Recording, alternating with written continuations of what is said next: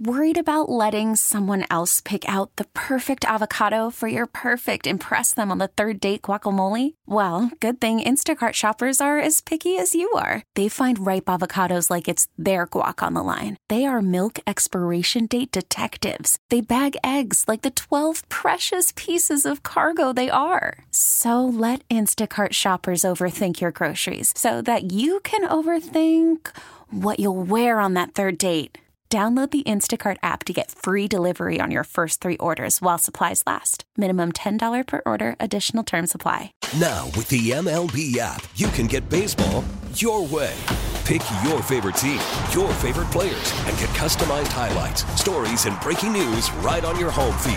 Follow the action with Game 10, where 3D replays add another dimension. Plus, notifications can keep you connected to every pitch, every hit, every game. The MLB app. Baseball your way. Download it now for free from the App Store or Google Play. Blackout and other restrictions apply. Major League Baseball trademarks used with permission. And here he is. Hey, guys. It's Paul White. Hey, Paul. Jason Duda, good Nice to meet you. you. Good to see you again. Thanks, guys. Did you just call him Dudes? I said, yeah, I did say dudes, actually. Because that's his nickname. Is it really? His last name is Duda. Oh. Absolutely. See, there Well, you see, go. it comes naturally. Yeah, it does. What's it's up, easy. dudes? And his Not nickname much. is Dudes. That's amazing. funny. This is Paul White.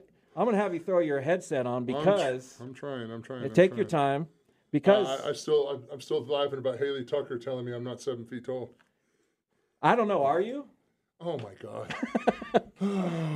I've seen... You know what? Stand up. You two stand up, and I'll make the not decision. scared. Because, Jeff, you're going to look like an idiot. In a minute, right now, Paul, we have a special guest on the phone line for you. Okay.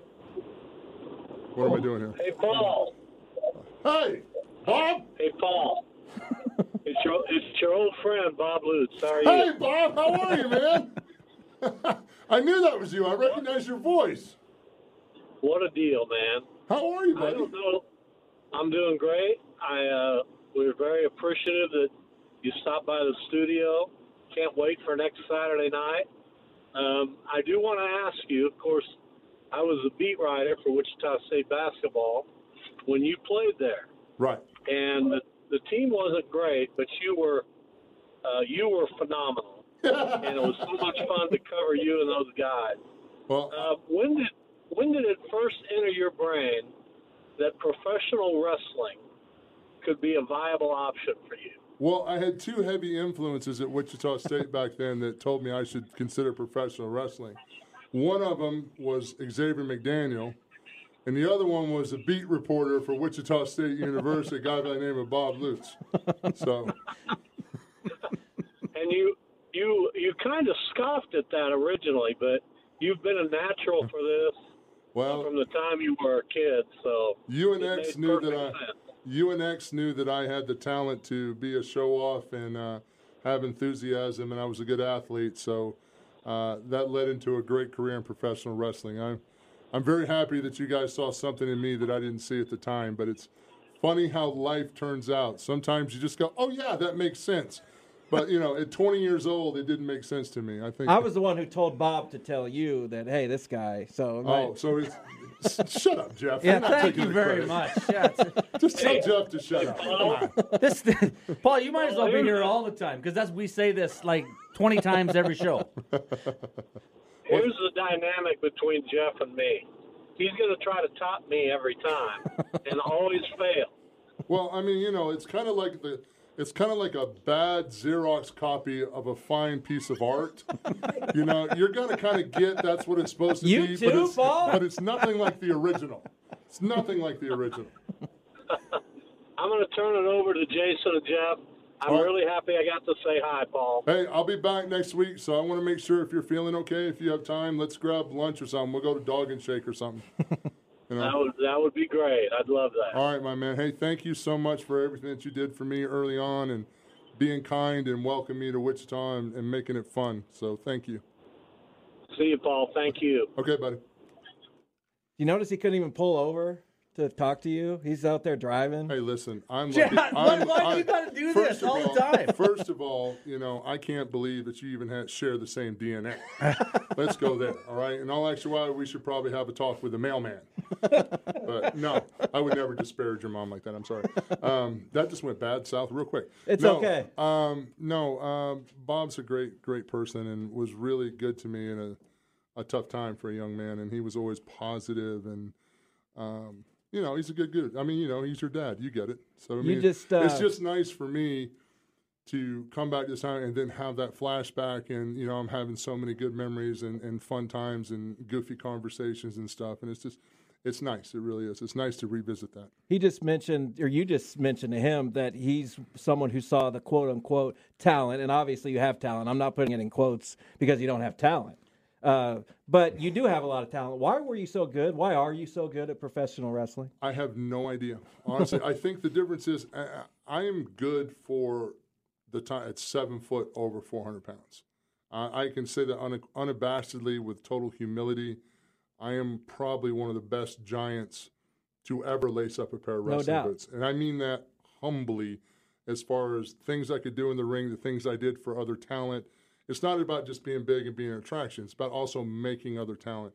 I have worked with so many people that I've helped them along their way in their careers. I was that mountain they had to conquer. I was that thing they had to overcome, and I'm proud of that fact. But as far as athletes go, there's so many tremendous athletes in pro wrestling. Like, you have to have a good athletic background in some shape or form. And then you got to have the showmanship. I mean, I was always a show-off and attention seeker. And when I was my dad used to call it an I-me complex. Like, I wanted I me. Everybody see me. It wasn't difficult. But my dad was just the opposite. My dad was this very quiet, calm guy that, everybody thought was a federal agent or a cop because he never said anything. I'm like, no, he's a mechanic. He's not a cop. I swear, guys, really, he's not a cop. But don't bring up weed around him. No, I'm just kidding. Fair enough. Paul, I'm curious on how did you go from, how did you get into wrestling? Did you have to go to a camp? Did someone just find you? I'd like to know that story on how you got there. Dudes, it's crazy because it's such a series of events. It's almost like a timeline. Scott Thompson come into Wichita State, just for the Wichita fans here. A lot happened. Lost my grandfather, lost my dad. Coach Cohen got fired. Didn't like the new coach. That happens in athletics sometimes. Great guy, you just don't jive with him. No, I understand. So I tried to figure out what I was going to do in my life. I was selling cars at Rusty Eck Ford. I was bouncing at the Cowboy. Worked some at the Chicago Cab Company a couple of times. Sold chemicals for State Chemical Manufacturing. I had a buddy of mine who was executive VP at Reminisce Center, and Reminisce Center had bought all this great karaoke equipment back in the day, like professional grade speakers and stands and players and software, but people weren't renting it. Right. I mean, it was just too much for them to take in, like the portable karaoke boombox everybody gets. Okay, plug, play, here we go. So they sold all that equipment to a guy in Chicago who was named Jim Strouser, who owned Just Go Karaoke in Chicago, was the nation's largest karaoke distributorship. So he came down to buy the equipment, pennies on the dollar. John knew that I needed a job to make money. So he says, hey, I can get you a job, $50 a day loading equipment. I said, I'm in. I just push a little forklift, load pallets. Right. No problem. Wrap stuff in plastic, load it on a semi, no problem. Thank you for the opportunity. I met this Jimmy guy who was a fast talker, self-made businessman. He was one of those guys that would literally talk himself into anything. Chicago, yeah. like Get Shorty I thought John Travolta from Get Shorty, I thought he had met Jimmy somewhere because they were the same guys. Like, they dressed the same. The only difference was, instead of loafers like Travolta had in Get Shorty, Jimmy had steel-toed covered cowboy boots. Nice. But same dress, sport coat, T-shirt, slacks, everything. The same dude. So Jimmy had a morning drive radio station, a morning drive thing on Danny Bonaducci's show where people would come in and sing karaoke. And I met Danny Bonaducci, who had a charity basketball game against Hulk Hogan and Mr. T. Because back then there wasn't the internet. There wasn't all these schools. Right. There was, I bought Kurt Hennig a few drinks at Walter Payton's bar in Chicago to try to get a number to go to a training school. He says, I'm going to go to the bathroom. When I come back, I'll give you the number to Brad Riggins' school. He left. Years later, when I made it in WCW, he goes, "Oh, I see you made it." One of those kind of things. There was a chance to go to Europe and wrestle for a guy named Otto Vance, who liked big guys, and I would live in Europe and live in these little caravans and wrestle every night and train as I wrestled. And I was like, I didn't want to go to Europe. I was scared. I didn't know. Yeah, you don't know what you're getting into. Come home without a kidney or something? Like, you hear all the horror stories. Like, I have no money. I have nothing going on. So it was hard to get in, because getting into wrestling back then, it was a very strict family, and you had to know somebody to get in. And it was funny. Danny introduced me to Hogan. The first time I met Hogan, I did the worst thing possible, but it worked out for me. I impersonated him, because wrestlers that have character, everybody tries to impersonate them. Of course. After a while, it gets old. Right. You know what I mean? But here's me, 21 years old. Let me tell you something, brother. I've been to the top of the mountain, dude. And Hogan's eyes got real big, and I'm thinking, oh God, maybe I shouldn't have done that, because I'm like, I just cut my foot off. Right. He loved it, thought it was great, and he introduced me to Eric Bischoff and Ric Flair, and then October. This was in like December of '94, October of '95. My first match was Hulk Hogan, and I walked home with the world title. That's pretty impressive. Yeah, it's really a crazy story when you think about it, because I skipped so many things that so many other guys do, and I didn't understand why at the time. But looking back now with almost 30 years of experience, I get it. Here's this 7-foot kid that's a tremendous athlete, who can do moonsaults, who can do drop kicks, who has a crazy personality, who understands, who isn't ego-driven about wins, that understands entertainment, about who grew up as a fan. Like, that's a 1 in a million athlete to find it. That wasn't, dare I say this, it wasn't oddly looking, that was built proportionally. So, yeah, anybody that knows anything about wrestling can see that, there's an opportunity. If the kid's half-assed, got a good head on his shoulder, then there's money to be made with him for the promotion, the other talent. So I didn't know that then. I honestly didn't know how long I was going to have a job for, and I just thought it was great. Well, it's lasted a long time. I did. I last through attrition. I tell everybody now, every now and then I show up on TV and people are excited. I'm like Snake Plissken from Escape from New York. They're happy I'm still alive. Now you're starting to be like Bob talking about these old movies that we. Hey man, Bob's got good movie taste, and if you spend a little time and looked at some of those older movies, you might learn something. Jeff won't watch any older movies. I will if he tells me to.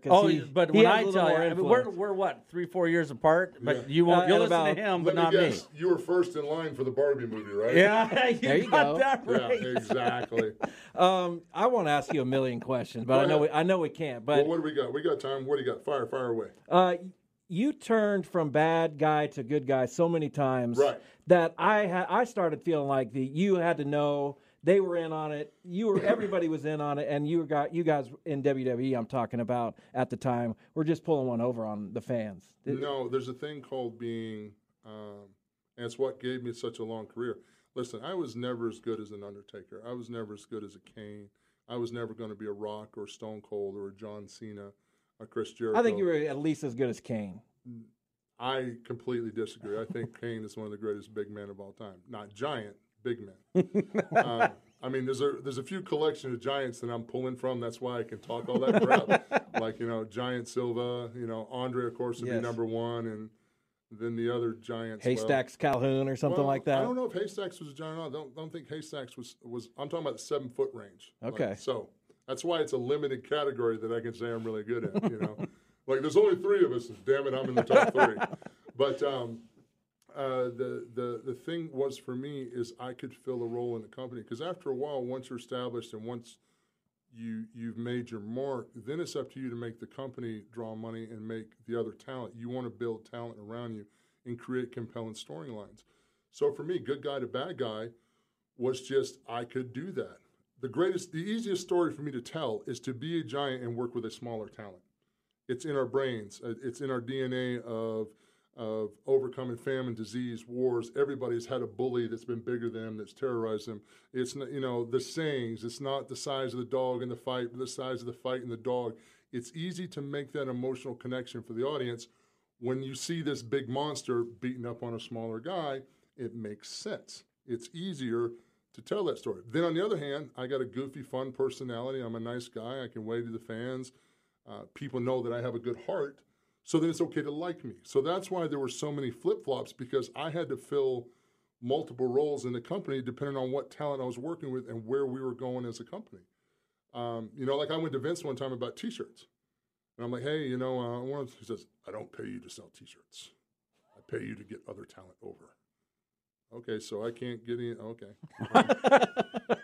And he gave me one T-shirt idea, and I never asked him again. But unfortunately, it was my best-selling T-shirt, was the real Big Show with the arrow pointing down. Oh, yeah, I remember that. That was Vince McMahon's idea. And I was like... I should have known. I was like, yeah, I guess I don't want to sell T-shirts.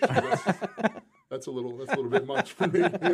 I'm still from South Carolina. I'm a small-town kid, so that was a little bit much for me. But I'm happy about it. It kept me employed. I got to work with some of the greatest talents business has ever seen. I'm not complaining at all.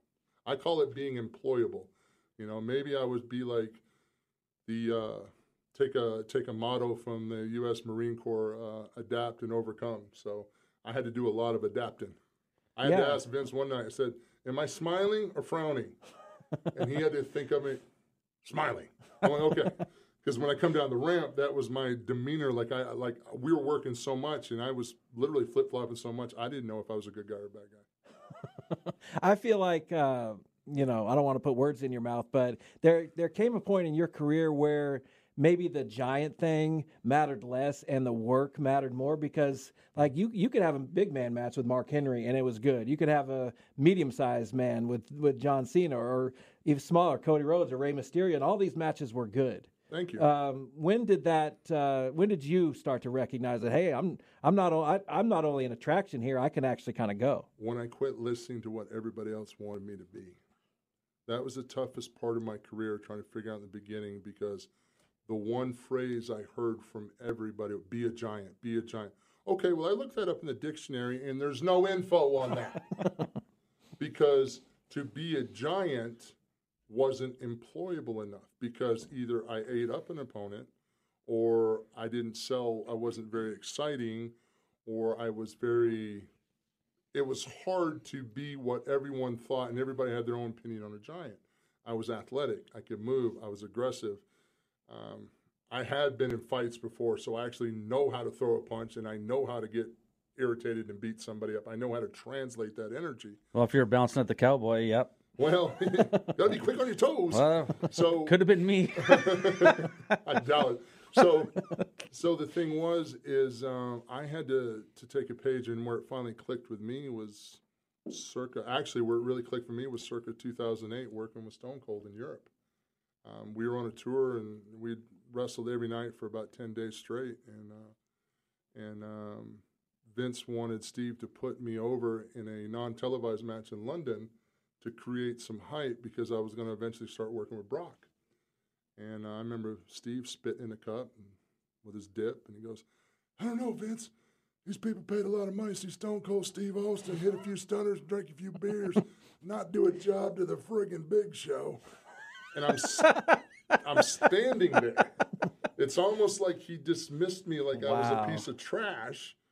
You know what I mean? And I'm like, in my mind, I'm like, dude, I can like grab you by the ankle and beat you into the side of the building, And what clicked for me in the match is because he got under my skin and got me a little bit fired up, is I was early in my career always waiting for someone else to initiate what we were doing.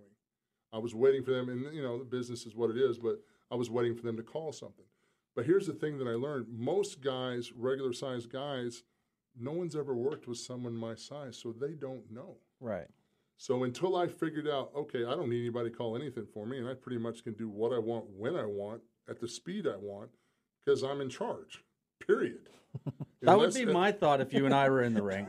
Well, but you have to have the confidence and the understanding to take over. And it's not just taking over so you get all your stuff in. I've had matches with guys. I had to wrestle Sting one time, and it was supposed to be a 12-minute match, and he was coming back to WWE, and we were so excited because we had worked together in WCW, and we had a lot of stuff planned, and the time got cut.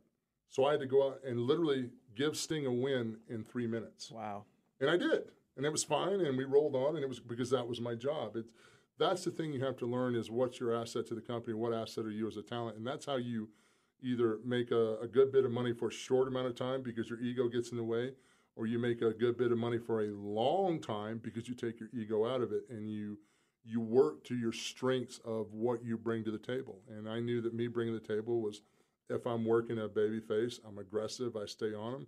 When it's time for them to fire up, I sell and I take their finish.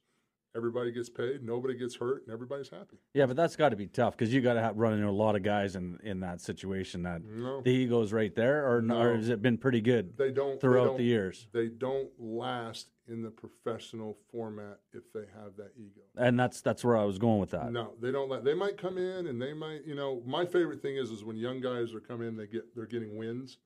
They go, oh, I love the business. I've loved this since I was a kid. I'm like, yeah, you love it now. Because you're getting W's. Give it a minute. Yeah. Give it a couple of years and 250 days a year for about 5 years and the bumps and the bruises and, you haven't gotten a victory in like 2 years. Then tell me how much you love the business. You still love it then, I'll listen to you. Right now, you're green behind the ears and you don't know what you're talking about. And what did Miz say when you told him that? Miz?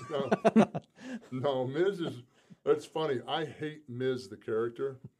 But Mike, I have absolutely respect for, because Mike is a hard-working individual who caught a lot of grief in the beginning from the fans, even from some talent in the locker room gave Miz a hard time. He never complained. He worked his ass off every time, and he was up for anything that the company asked him. Yes. Whether he looked silly, whether he looked stupid, whether he looked good, whether he looked bad, it didn't matter because Miz got it upstairs. It's entertainment. When you walk through that curtain, then you're your character. Once you walk back through that the curtain, you're who you are as a person. Like when I go home, I am not this wrestling international superstar. I'm the guy that takes out the trash. I'm the guy that sometimes misses the laundry basket and refuses to pick up that sock. You know what I mean? Aren't we all? I'm like, if I leave it there, she'll get it later because she can't stand it. So that's too far a trip for me to bend over. And she'll call me out, oh, too far to bend over, old man? I said, I didn't see it. Yeah. I didn't see it. That's my excuse for everything. I didn't see that.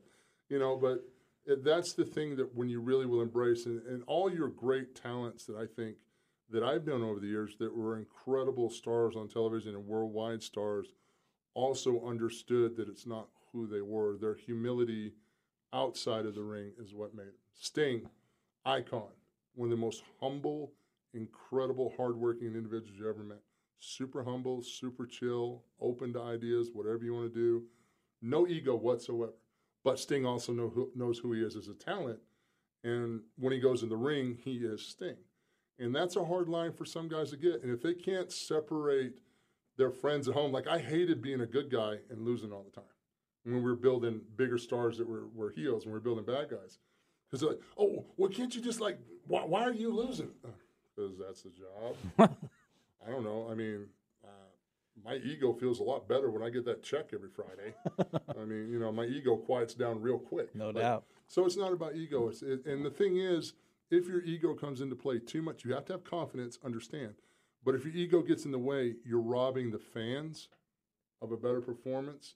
And you're also not helping your company or your brand. Because let's be honest, nobody really remembers. If you're lucky and you have a long enough career, people remember key things that they remember, things that emotionally invested in, whether it was breaking the ring, like we talked about, or something emotionally, an angle or a promo, but they don't remember wins and losses. Wins and losses to me don't matter. If you base your entire career on your wins and loss record, then odds are you probably weren't very good anyway, because that's all you have. We're talking with Paul Wight, and you're not just here driving through Wichita. You are actually here to talk about AEW. Yes. All Elite Wrestling coming. I might want to do my job, right, Jeff? Right. You might. I don't know. See, Bob wouldn't let me get off track. You did. Just saying. You're probably right about that. He's a consummate professional. So AEW Collision coming here on November 4th, Interest Bank Arena. That's next Saturday. Tell us about AEW and your involvement there. AEW, well, we've been around a few years now. We're on TNT and TBS. 5, right? Almost? Yeah, almost 5 years. Great program. Our owner and our boss is Tony Khan from the Khan family. They own the Jacksonville Jaguars, Fulham Soccer Club. Very successful. So as a talent, you feel comfortable because there is real money behind the promotion. Sure. Tony's a huge fan, very in-depth fan, and we're given a true to the core pro wrestling fan type product. There's not as much pageantry and BS, so to speak, and I mean that BS politely. We're at the core of wrestling. We have a lot of stars from New Japan Pro Wrestling that a lot of people in America don't get to see. We have a great relationship with them. We're bringing some of those guys over. They're just fantastic styles to see, fantastic talents. We have a lot of young talent. We have some faces that you've seen before, but we have a lot of authentic talent, and that's the best way I can describe it, is authentic, because these guys and gals that have promos, and that's them doing the promo. That's like years ago, no one told Ric Flair how to cut a promo. Right. No one's telling MJF how to cut a promo either. It's authentic. There's not some writer that hands you a sheet of paper that is 5'8" and has never been in a fight in his life, and he's telling you how to be a giant. You're like, okay, I'm 7 foot tall. I'm 500 pounds. Yeah, I know how big I am. Why am I telling it? Why does everybody in WWE say their names first in their promos? Because there's a logic behind that too. When you're building a brand, it's just repeat the brand, repeat the brand, repeat the brand, and that's an intellectual property that WWE owns. So every time that you repeat that brand, you're reinstilling that in the fans' minds. Like, WWE has a thing against pronouns. No he or she. Right. It's all the character name, because it's the character and the brand that they're billing. Just like if you're selling Pepsi-Cola or Coca-Cola, whatever or Diet Dr. Pepper. You don't say soda, this is a Diet Dr. Pepper. Or cola, this is a, whatever you're doing. So I understand that, but I think sometimes it becomes a little cookie cutter corporate, because everybody stands here. Here's your ring entrance pose. Here's your ring entrance. Here's your ring. Here's your break before you get to the match where your pose. Here's your outfit. It's not as authentic. Like, some of the old times back in the day, what made wrestling fun is you had two guys that came down there or two gals that came down there, the bell rang, and they went at it.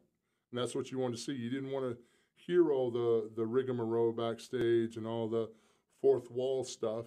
It was just the talent, their interview time, and then the matches in the ring. And I think that it's done well. I mean, it's got an audience, that's for sure. I mean, we sold out 80,000 tickets in Wembley just on brand alone. So yes. It's working. It's just more of the hardcore roots of what professional wrestling is, which is telling the story in the ring, not telling all these stories outside of the ring and then giving you a little bit of match time and still not giving you a finish. Yeah. In AEW, they do a really good job about giving you a finish.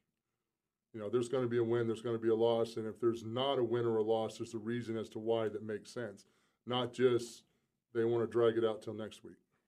Before you go, AEW, your world champion, you mentioned him, MJF. Right. Unbelievable. He's so good. Such a great talent. Why is he that good? I asked you why you were so good. Why is he that good? He's that good because he gets it. I mean, he was a fan as a kid. He has the talent and the chops from being a Broadway singing star.